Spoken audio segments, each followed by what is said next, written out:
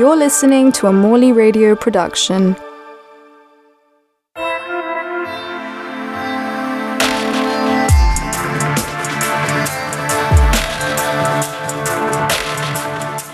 Welcome everyone to Artcast Season 2, Episode 9. Just a reminder, you can listen back to Season 1, which includes the previous 7 episodes on the Morley Radio website.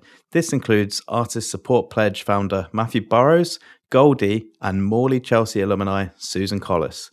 The first 8 episodes of Season 2 are also available with Andy Holden, Russell Shaw-Higgs, Mira Calix, Barry Reigate, Helen Kirkham, Hannah Uzor, Peter Kennard, and Jeremy Deller. Artcast is a podcast presented by Matt G, artist and subject leader for fine art at the Chelsea Centre, Morley College. The decision to do this podcast was originally inspired by photographs taken from the polio outbreak in the 1940s, where students were being remotely taught by radio. This podcast is a series of informal discussions with artists, designers, and musicians about their work, lifestyle, and how they've adapted during the current crisis that we've lived in. The aim is to disseminate material for students by limiting screen time and providing a feed of information where they're taking a break from the screen. The aim is to disseminate material for students by limiting screen time and providing a feed of information for when they are taking a break from the screen. Because of last season, beginning during lockdowns and then in the months followed, there'll be forms of restrictions. I was unable to invite students because of those various social distancing restrictions. For this season, I've been happy to invite students to join the discussion. For this episode, I'm delighted to welcome Inigo Farah, who is from our Fashion Design Diploma. I'm also delighted to welcome with us Soraya Maquez, otherwise known in the world of street art as Indy 184. Indy was originally born in Puerto Rico and is of Dominican descent before being raised in New York. An American street artist who has been active for 2 decades and is coming to us live from New York today. She predominantly focuses on feminine icons mixed with various signifiers such as hearts and bubbles, personal messages, and various textures. She adopts a mixed media style, incorporating collage, stencil art, and creates really impressive large-scale murals that coat entire walls on the side of buildings. She owns her own streetwear brand called Kweenz Destroy. Kweenz is spelled with a K, if you want to look that up. Her artwork has been featured in the video game Grand Theft Auto. I think this is going to be great for our students here at Chelsea as we have a H&D in tailoring and streetwear, but also run esports courses and games design courses. So there's some crossovers to visit here. She was the Chief Artistic Director for Rimmell London in partnership with the Art of Beauty campaign.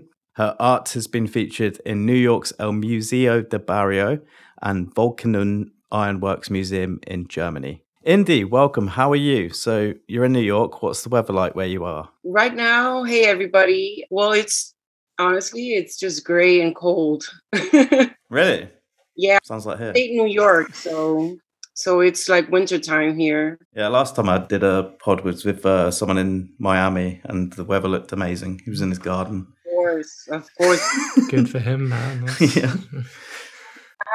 Major fear of missing out because our Basel just happened last week. So a lot of people were down there. A lot of artists were down there painting, exhibiting and stuff. So I missed out, but I did have a painting at the Museum of Graffiti. So there's some street artists getting involved with Art Basel now. Yeah, it's a big scene down there for the past like 8-9 years, which is like the last time I went down there, honestly. It's major for the street art and graffiti world, as well as for the fine art world.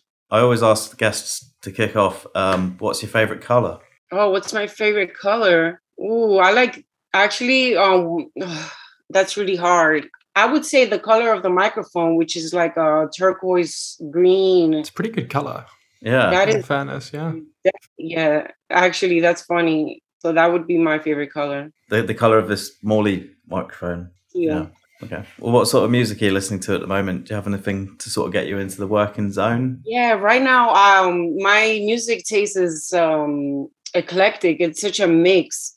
I listen to punk rock, the Misfits, the Ramones.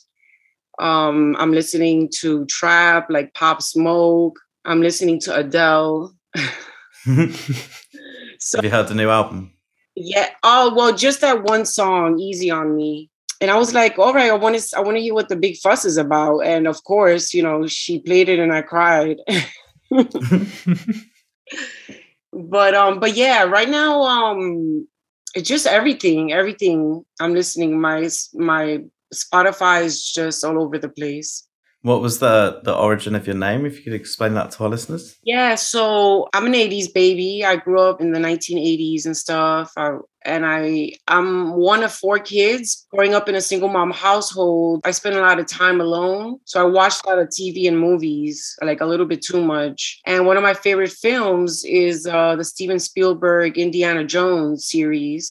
And most specifically, the Indiana Jones and the Temple of Doom. The nickname in the movie is Indy. And I was like, oh, that's a cool name. Because I first used to tag up my real name, Soraya. And I was like, that's not really like that. I don't know. It's just too personal, I guess. And I didn't like the letters, like the way I was tagging those letters. So I decided to go with Indy from the film. And then 184 is the block, the neighborhood, the street that I grew up on in Washington Heights. So 184. What do you think of the later Indiana Jones films where they start getting aliens involved? I didn't watch those. I'm more into the classics. And I guess that the indie is, would you consider that your tag? Is it something you write or spray wherever you go, sort of form of? Yeah, it's my moniker, it's my tag. It's who I am. I guess it's kind of like my other identity. And if we go back to the sort of start, where did your sort of first passion within the arts and how did you originally get into graffiti writing? Yeah, so I've always been into like art since I was a little kid, but growing up in a single mom household all over New York City, my resources were limited. My mom, I guess, didn't know how to guide me in an art career. She's busy surviving and stuff and taking care of us. So later on, as I was living in Washington Heights, that's uptown Manhattan, and I was going to school in the Bronx, I'd take like the bus, and taking the subway train and stuff. And that was my museum. That was my first exposure to like art. It was a mysterious form of art because, graffiti is such an underground culture that I didn't know who or what. But then when I was about 11 years old, I went to the New York Public Library and I happened to see the Bibles of the graffiti culture, which is spray can art and subway art by Henry Chalfant and Martha Cooper, spray can art. And then I started like, oh, wow. I just started copying the pieces from the book and like tracing them and things like that. And then later on, 10 years later, when I'm in my late teens, early 20s, I actually start meeting graffiti writers, through work, through odd jobs, through internships. And then that's when I kind of got like, it was like my portal to the graffiti world. And there was that sort of clean train movement. I think it was by the New York mayors in like the late 80s, but there's a sort of almost a battle occurring where the trains kept getting painted over and then they kept getting painted over by the writers again. What's the sort of situation like now? Is it sort of like, is there still quite a sense of ownership with the subways? In the subways and stuff, I'm not from the subway era. I'm more from the rise of the graffiti in the street, like the productions in the street. But I am aware of the clean train movement of like the early mid 2000s, and it's still happening. There's a lot of international artists that just, want to come and paint clean trains in the mecca of the graffiti culture, which is New York City, So still, a lot of writers still have that ambition, still have that drive and stuff. As I was painting graffiti, I wasn't able to get up in that department in New York City, but I did paint trains and stuff when I traveled to Europe. It was a better situation for me when I first started graffiti, I became a mom, a mom of 3. So I had to balance that out. I couldn't go out in the street and be a vandal, And you originally studied marketing and graphic communications. And I was wondering, do you think these sort of skills you gained from this background sort of assisted your output and career as a graffiti writer? Yeah, as well as far as like branding and marketing and stuff. But I went to like 3 different community colleges and 1 private college. I kept avoiding considering majoring in art because I think it was like fears of like not being good enough or something. And I didn't know how to kind of like go about that. Like and I was like, oh, let me just play it safe and just major in business. That's where the money's at. But as you find out in life, the money will follow. Just put the love in whatever it is that your passion is. I learned that throughout my career and stuff, instead of just focusing on like, the safe place and stuff, if that makes sense. I don't know. Would you say you're more like studio based or based on the streets at this sort of current moment in time? Right now, I dabble in all of the different realms, all the different worlds. I'm still in the street. I do studio work. I'm a full-time working artist. I do it all. I do digital illustrations, NFTs, corporate commissions, private commissions, painting commissions, mural commissions. So I dabble in a lot of areas and stuff. You did mention my previous streetwear brand, Kweenz Destroy. I did that for 10 years and I learned about like streetwear and production and design and things like that. So I was going to ask you, how has the rise of NFTs changed the way that you do your art or the way that you sort of produce and market it as well? Yeah, well, thankfully, I am, I've been in the graffiti culture for like 2 decades and stuff, and I have experience with guerrilla marketing. I just apply what I know and just apply it to that department. But I actually created my NFT last year before like I even heard about all this buzz. I'm sure it was happening, but the street art and graffiti culture world didn't really jump on it right away. So I created it last year and they was like, oh, NFTs, interesting. I have an animated painting already. Voila. So I just put it out there. To answer your question, creatively, the NFTs that I created are based on paintings, on actual like flat paintings and stuff. So I actually have to collaborate with an animator. That's what I did. I ended up collaborating with an animator. Right now, it doesn't really change my creative process. Digitally, I still create art, digital mixed media collage illustrations in Photoshop with layers and stuff, which you can animate. And on the NFTs, previous guest on episode 4, Barry Rygate, he's very big on NFTs at the moment, and Andy Holden as well. And one of our tutors here, Greg Rook, he's very much involved in curating NFT collections. And we've been talking a lot about like TVs that are even coming out at the moment that are specifically for NFTs and thinking about ways they're displayed. Have you got any sort of preference as to how yours would be displayed, or is it a case of like people just having them and then maybe various ways of being displayed? Yeah, various ways. Yeah. I have I'm already like brainstorming. I can visualize like, it being projected, not just being like in a screen, but just it can also be projected. Yeah, that's definitely something that I thought about. Even as I was painting like canvases and stuff, I'm like, it would be cool to just do this digitally and have it framed. Because I did see that, when I went to the Louvre, like maybe like 6 years ago, they had animated paintings, they're out there, and I found that to be so intriguing and stuff. In terms of like collaborations, working with other people, could you talk to us a little bit about how that process has been? You've worked with like people like Lionsgate, MTV, Apple Beats, and Rimmell in particular, where you were heavily involved as creative director, and also that Nike and Foot Locker collaboration, which I was just wondering how it felt drawing that swoosh. Oh yeah, that was very nerve-wracking because I love them and I love my clients, but a lot of them want the design like yesterday. So there's no time for doubt. There's definitely a lot of nervousness, and anxiousness because you want to make sure you hit the mark, especially when the time is so crunched. The time is limited, but it's been great. I've had a lot of blessings and I've had a lot of creative freedom with these projects, it's like 80%. They go by what I present to them. So I was going to ask about like how much of the brief is specific. So it's pretty open. A lot of these companies and clients, they send briefs and that helps. And we collaborate. It's a collaboration. So it's a two-way street. And they always give me, I've been lucky, they gave me a lot of creative freedom. And you designed some skateboards as well.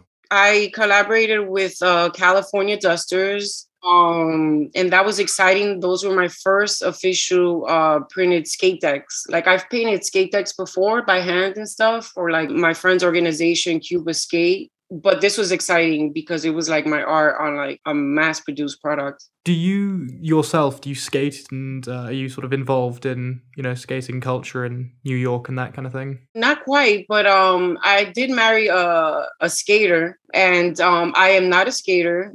I used to roller skate. I need 4 wheels to help me balance. And that's a car. I'm good. Skating culture. But I did travel to Europe a lot over the past 5 years. And I was very much in connection and made a lot of skate friends out there in Cuba. My support goes out to them. I really am into skating culture, but I quite like hanging them up as well. Would you say like you prefer people to actually skate on them or hang them? I actually like both. I have skate decks hanging that was made by a good friend out there in Cuba, hanging in my house. And I do like the used distressed look of the skate deck, the art. I don't mind. I think it's beautiful. On that, do you sort of like touch up your murals at all? So if you say these large scale murals that you have, or do you sort of let them erode, or are you happy with people like spraying over them? Yeah, they've been eroding because I've been so busy, and some of them I can't get to. I like to maintain the mural, do it over or paint it over, create something new. I have some pending murals. When you mentioned that, I'm like, oh no, I didn't get to do it because it's already so cold here. So I have to wait till next spring. Oh, so you've got quite a few lined up. Yeah, I've got a couple of murals to redo, the new ones that I'm sure will happen next year. But yeah, I like my murals intact. And in terms of the color scheme, how do you arrange the colors? I mean, your work's incredibly colorful, I guess. Do you sort of have a specific color scheme, or is it pretty wild? Yeah, I just use whatever I have. I try to make like a staple color that can reappear in all my murals. I'm so indecisive. I can't decide between electric blue or like a teal. You know what I mean? So I'm not there yet. One day I will have a branded color palette, if you will. One of the topics that has come up a lot, particularly with the pandemic, is resilience. And I was wondering if you could talk a little bit about how it was emerging in the graffiti world. I mean, the graffiti world, much like the art world, maybe even more so, is very male dominated. And I was just wondering if you could talk about that sort of process of acceptance, and if you think things are maybe changing for the better or they're not, or how much of this is down to, I mean, I guess it's different if it's not so much down to like gatekeepers of the art world in the sense of stuff on the street. It's a completely different culture, but then there is still an art world element to it.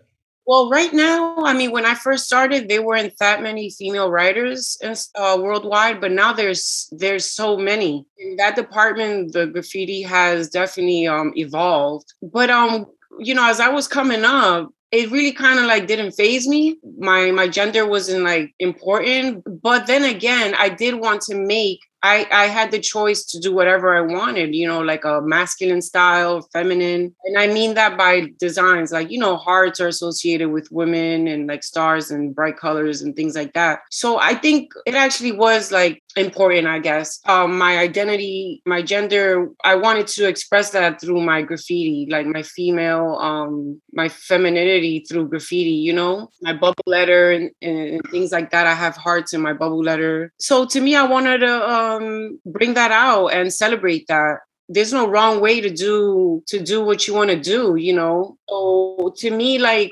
graffiti is very traditional and apprenticeship, and you learn, things are learned and down. But with me, I wanted to create my own lane and just kind of like just do whatever I wanted to do. I wasn't out there trying to be the best. I was just wanting to be myself, whichever style I decided to kind of put myself out there, like kind of brand myself with in graffiti.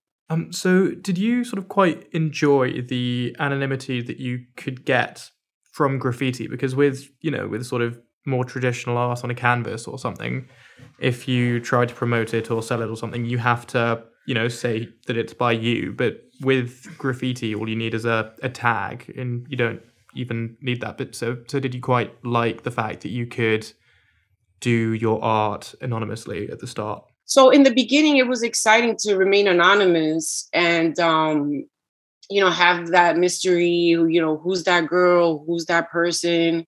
and stuff. Who's that new kid on the block? But, you know, as my career took a different direction, you know, I wasn't really bombing the streets and doing illegal things. You know, I couldn't do that. So I didn't feel the need to remain anonymous. It was like not important.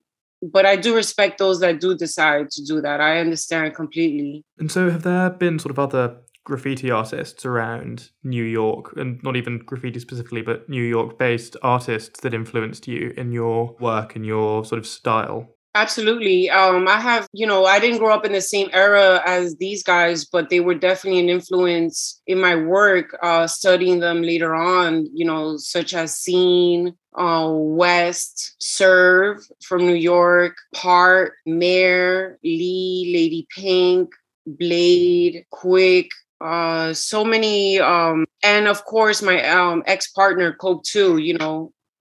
He was a big influence in my graffiti. You know, he gave me lines in the beginning. So, you know, we were partners for a long time and stuff. And he was a big influence in my work. And everybody, I have so many graph heroes. It's just too much to mention. But definitely the New York graffiti street art history from like the early 1980s through like the early 2000s and stuff. And yeah, a lot of like, I admire a lot of bombers and vandals too, you know, like VFR, JA, Ghost, you know, so many different writers, the train writers, the production walls, the vandals, all of that. I'm influenced. What about influences outside of the graffiti world? I love Kusama, of course, Frida, Basquiat, of course. I'm a child of Warhol. You know, a lot of the pop artists and stuff. And I can't, oh man, you're really testing me here because there's so much I have in my library. Too many to name. Yeah, I'm influenced by so many different artists and styles, abstract, pop art, photography, and things like that. Yeah, you do cross over a lot, and I guess you've worked with a lot of different people. And there's that book you feature in, We Are Here, Visionaries of Colour Transforming the Art World, by Jasmine Hernandez. Yeah, so how did it feel being part of that? Yeah, that was exciting. That I feel very honored to be part of that book and excited to be recognized from a different kind of planet, if you will. You know, not the contemporary kind of world that I was a part, that I've been a part of before, but I'm more in the graffiti street art kind of planet. So I was very honored, you know, to be part of that, and that she recognized my work. And in terms of like the paintings you do, how do you sort of decide on the wording for the throw ups? Maybe if you could just give a little bit of an explanation as to what a throw up is, because I'm sure a lot of our listeners won't know what that is. It's bubble letter. Bubble letters, yeah. It's sort of, isn't it, because it's sort of thrown up a wall? Exactly. But yeah, I've taken that and I've turned it into kind of like, it's like a trademark, your brand name in a bubble form and stuff. And it's meant to be done quickly. I watched a lot of TV growing up in a single mom household. I just was surrounded by the female energy, the female divine. And I love painting these iconic women, not only because of their looks, but because of their stories and their journeys, their biographies, you know, the legacy that they left behind. And I like to celebrate that. And I also paint men too.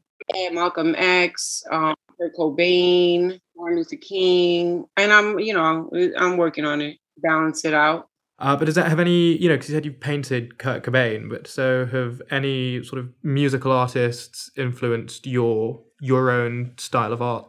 Yeah, well, I am a marching band kid, alum. I used to be in a marching band in junior high school, and my music teacher used to teach us how to play like contemporary R&B and hip hop music and stuff. So, I mean, that still resonates because I'm still painting Sade, and you know, I learned how to play smooth operator in the clarinet. So it's still in my brain, and musical influences, you know, of course, they're gonna impact my work. You know, I love painting the people that I listen to, and I love their story, you know, whether tragic or not. You guys are so laid back. Yeah, it is the afternoon. It is, yeah. Been up since 6:30. Yeah, we both commute I'm far on 3. from outside of London. Yeah, I want to talk about your comic book that you had called Indie Destroys. I was wondering if you could talk about the process of working with various people for that. So like illustrators, colorists and cover artists, and the role you played in the process. And also, is it still available? Yeah, it's actually sold out. Yeah, Indie Destroy, book 0, the first, and I don't know when the next one is coming out, but it's gone. That one's gone. And I worked with a writer, a comic book illustrator. The writer is Carlos Espada, and the comic book artist is Rolo Ledesma. And the logo of the front of the cover is done by Serve, who's one of my graffiti heroes and stuff, and he's based in the Bronx. It's basically my concept, my idea, and I co-wrote it under my pen name, kind of loosely based off of like my art, my life, kind of the duality of things, and you mix in like human trafficking, corruption, and I'm just out there, I wanted to create like my own superhero, if you will, I guess, something I always wanted to do since I was, I grew up watching Marvel, X-Men cartoons on Saturday. So that was exciting and stuff. And I premiered it at Comic-Con. I think it was like 2015 or something, whatever year the comic book came out, or 2014. And it was fun. It was a fun project. It took about a year to produce. And I published it on my own and distributed it and got it in stores and stuff. And yeah, it was wonderful. And maybe I'll continue it. I have to clear my plate a little. Do you have any work in London, on the streets of London? Or is that something you haven't done yet? I haven't been to London since like that summer with the kids. It was like 22. I have no concept of time since yeah. It is. Well, it's been like a good, like maybe like 7 years or something like that, or 6. Okay. I haven't gone to London, so it's been a while. I don't have anything up in London, but I've painted, I forgot the train station by the Tube. It's like that underground walkway. I forgot the station. I think could be in the Soho area. Yeah, but it's been a while. London, I need to get out there and do some art shows and murals. And you had a show in Paris, but did you do much painting around Europe? Yeah, it's been a while, like pre-pandemic, I hadn't been out there I haven't been out to Europe in maybe like 4 years. So my last show that I had there was in Belgium, in Liège. I had a solo show there. And then I went to Paris and stuff, but I haven't been back there since. So it's been a while. But yeah, I'm more focused on my energies like right here in New York and in North America for right now. I'm working on a solo show in February at Philosophy Arts. The space is called Philosophy Arts? Yeah, Philosophy Arts Gallery in February, and that's in New Jersey. I'm looking forward to that. I'm releasing a screen print edition with the Lisa Project and Gary Lichtenstein. My first screen print ever print, and this thing has over 20 colors in it. Let me tell you, a mixed media mural that I created. Period. It was in New York City, so we're gonna recreate that in a screen print, in a silk screen. What's the edition size? The edition size is 200. And it's beautiful. I just visited his studio last Friday, and he put so much love into the prints, and they amazing. And he's worked with some of the biggest names, in art, in photography. And I'm looking forward to this collaboration. Mm-hmm. And when did you say the release was? The release is sometime mid-December, like in a couple of weeks. I'll definitely post it on my social media. Just a little plug there.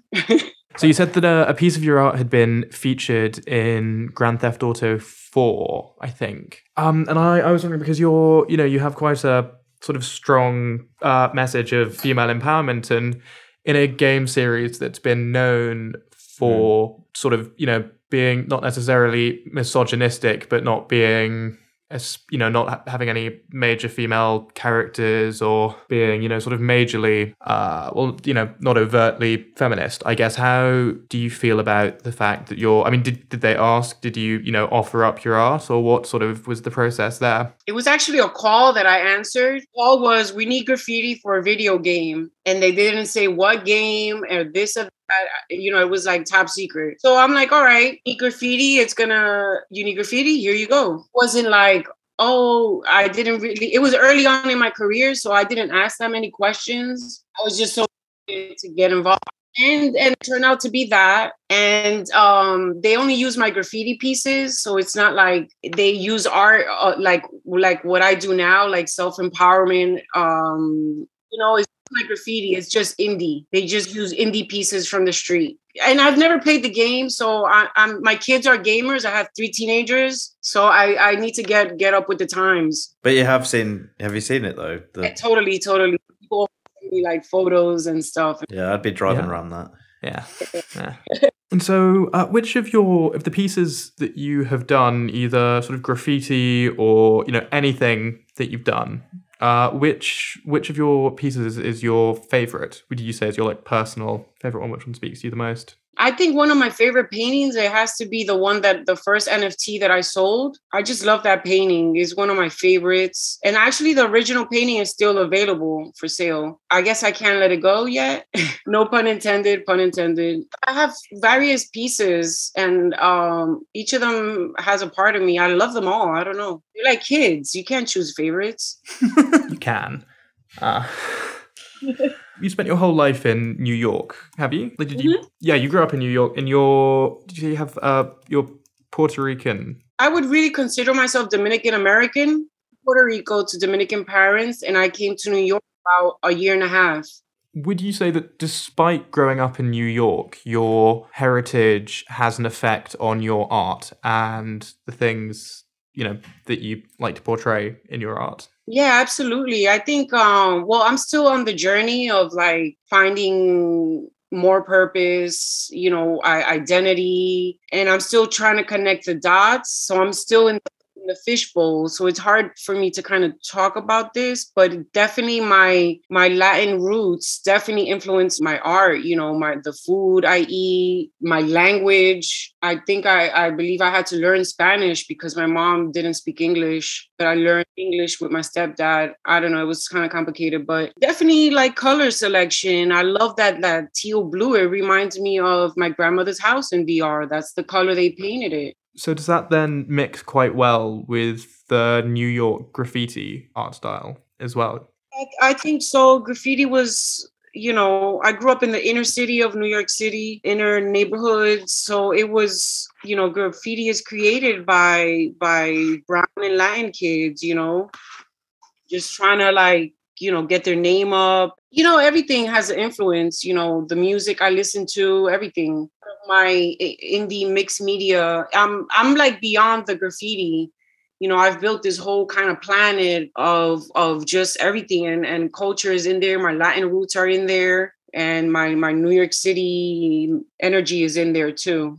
I was going to ask, we always ask the guests if they were to run an art school for any period of time, what would it sort of look like? Would you have any sort of particular lessons, or would you have any particular sort of causes or things that you wanted to really communicate to the students? What I was taught was to be a well-rounded writer. You got to have your throw up, you got to have your piece, you got to have your wild style, your character. I didn't really work on characters. Oops. I just focused on lettering and stuff. But I would say those 5 elements, get those going and practice, start cracking those outlines. When you say characters, do you mean figures within the composition, or do you mean the letters? Okay. Yeah, characters. I don't know another word for characters.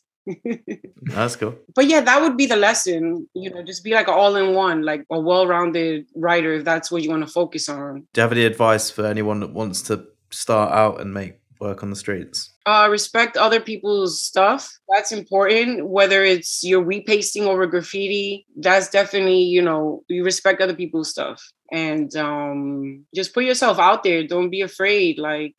Get up. There's no right or wrong way to do things. If you want to go the legal route or be legal or do both, be in the street and studio, because a lot of, there are some purists out there, graffiti purists that still believe in 2021 that graffiti doesn't belong on canvas and you can't make a career out of it.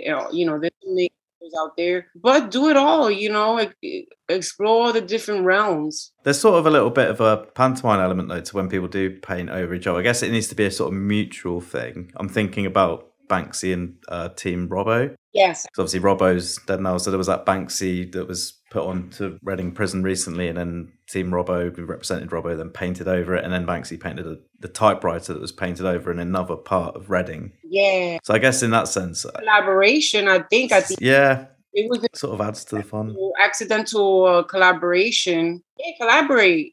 You know, that's what I love about graffiti and street art, that you can just go anywhere. You can like go anywhere in the world and connect with someone, despite of their language, their whatever it is. Any differences are put to the side with, you know, with art. Yeah, because you collaborate with a lot of brands, but do you ever collaborate with other street artists? Because I really like that sort of when you sort of get a mashup of two styles.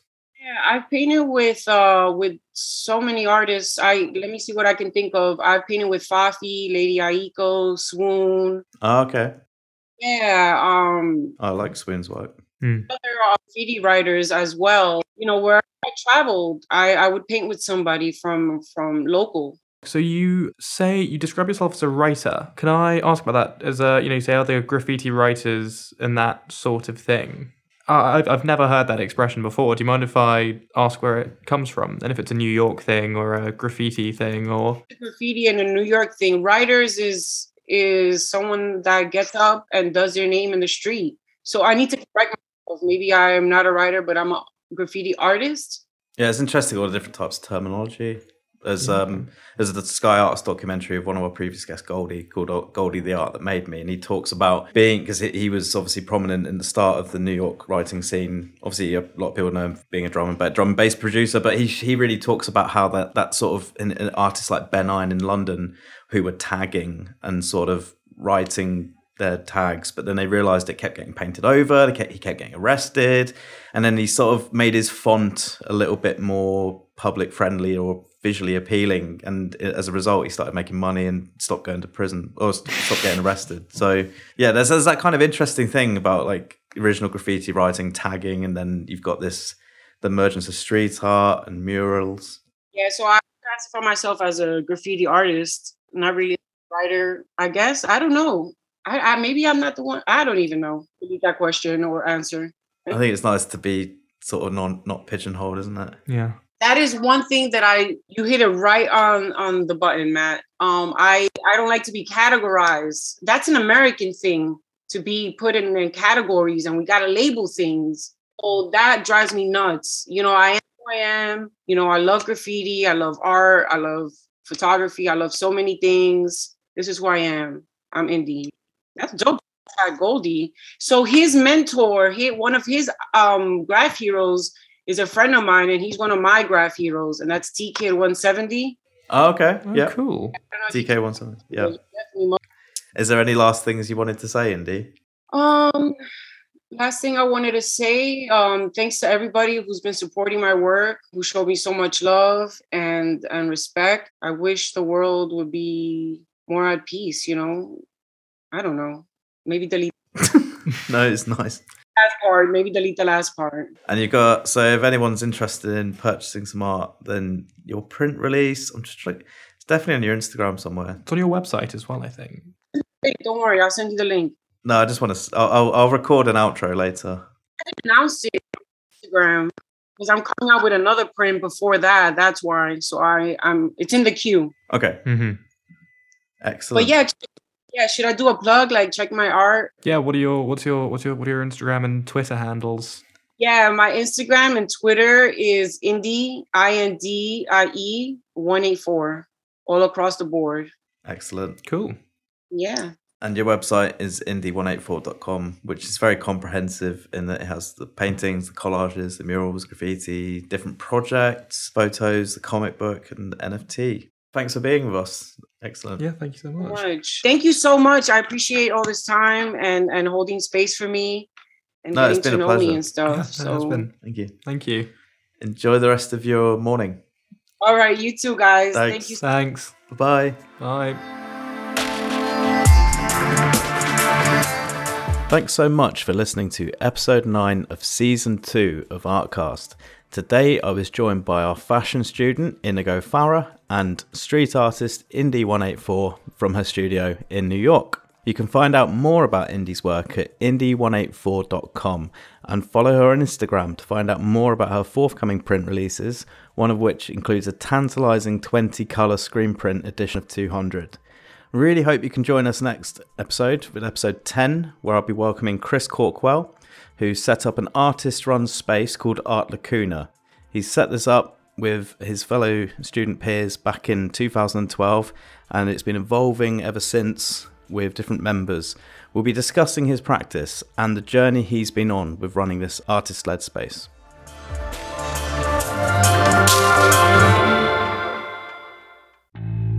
Capture the seasonal colours of nature over the course of a year, exploring natural dyes, how to grow your own dye plants, botanical prints, and sustainable textiles. Delve into the fascinating history and learn about contemporary practice in this growing field of research and development. To learn more about this one-year course in natural dyeing and sustainable textiles, go to morleycollege.ac.uk and select Fashion, Millinery and Textiles under the course tab.